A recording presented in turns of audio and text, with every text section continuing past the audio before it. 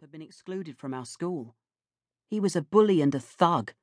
He was mean like barbed wire, dangerous like broken glass. Everyone was scared of him. I think the teachers had been looking for just one more bad thing, one more reason before they could exclude him. I was the person who'd given them that reason. I was the one who'd got Johnny Kemp kicked out of school. That's why he wanted to get me back. I looked down at the Baxter brothers waiting on the street outside. They were Johnny Kemp's best friends. I went as close to the window as I dared and peered both ways along our street. There was an old man walking his dog. There was a woman starting to scrape the ice off her car's windscreen. I couldn't see Kemp anywhere. Was he hidden behind one of the parked cars? Or was he waiting out of sight around the corner? I reckoned Neil and Matty Baxter were here to grab me and drag me to where Kemp was waiting. He was somewhere he could kick me in without anyone seeing. Somewhere he could take all the time he needed. "Where are you?" I asked Gary over the phone. "At the bus stop on the corner," he said. "I saw the Baxter brothers, but no way did I want them to see me." "Is Kemp there too?" I wanted to know. "I can't see him," Gary said, "but I bet he's nearby somewhere." I gripped the phone. I gritted my teeth.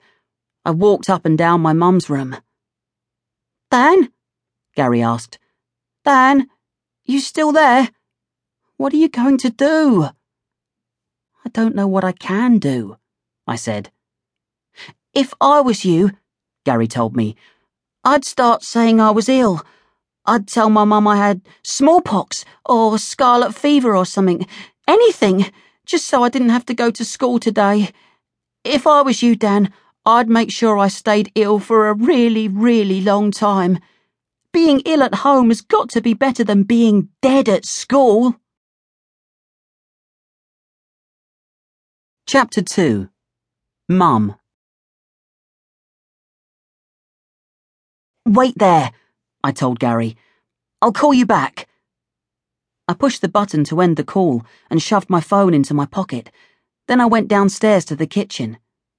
My mum was standing at the sink with her back to me as I came in the door. She was wearing her red dressing gown that was easily as old as I was. Her curly blonde hair was here, there, and everywhere on her head. On the table behind her was a half-empty mug of coffee and a half-full ashtray. She turned when she heard me. She looked tired, but then she always looked tired. "Mum," I said. "Mum, listen." I was in a hurry to tell her my problems. "I asked you to do these dishes last night," she said. She had the sleeves of her dressing gown pushed up to her elbows and soap suds on her hands. "Yeah, I know, I'm sorry," I said. "I was going to do them, but—" "Always but with you, isn't it, Dan? Always but." I felt bad then. I mumbled another sorry. Mum worked in a posh hotel in town. A meal there cost more than she got paid.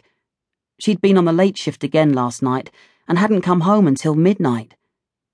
"Did you even bother to tidy your bedroom?" she asked. I didn't answer. I looked at my feet. She dried her hands on her dressing gown. "Some help from you would be nice, Dan," she said. "Just a little bit now and again. We talked about this when your dad left. You said you understood." I moved from one foot to the other. I hated it when she talked about Dad. "Is your brother up yet?" she asked. "Don't know," I said.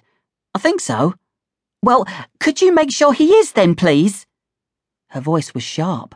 "We're all going to be late if we don't get a move on." I could see she wasn't in a good mood. Not with me or anyone else this morning. But it was now or never. I had to ask. "Mom, is it okay if I don't go to school today?" She didn't answer. She had her back to me and filled the kettle at the tap to make more coffee. I watched her plug the kettle in, waiting for her to answer me. "Mom?" "Of course you've got to go to school," she said. "But Mum, listen," I began. The kettle made a small grumbling noise as the water inside began to boil. When she turned to look at me, she was angrier than ever.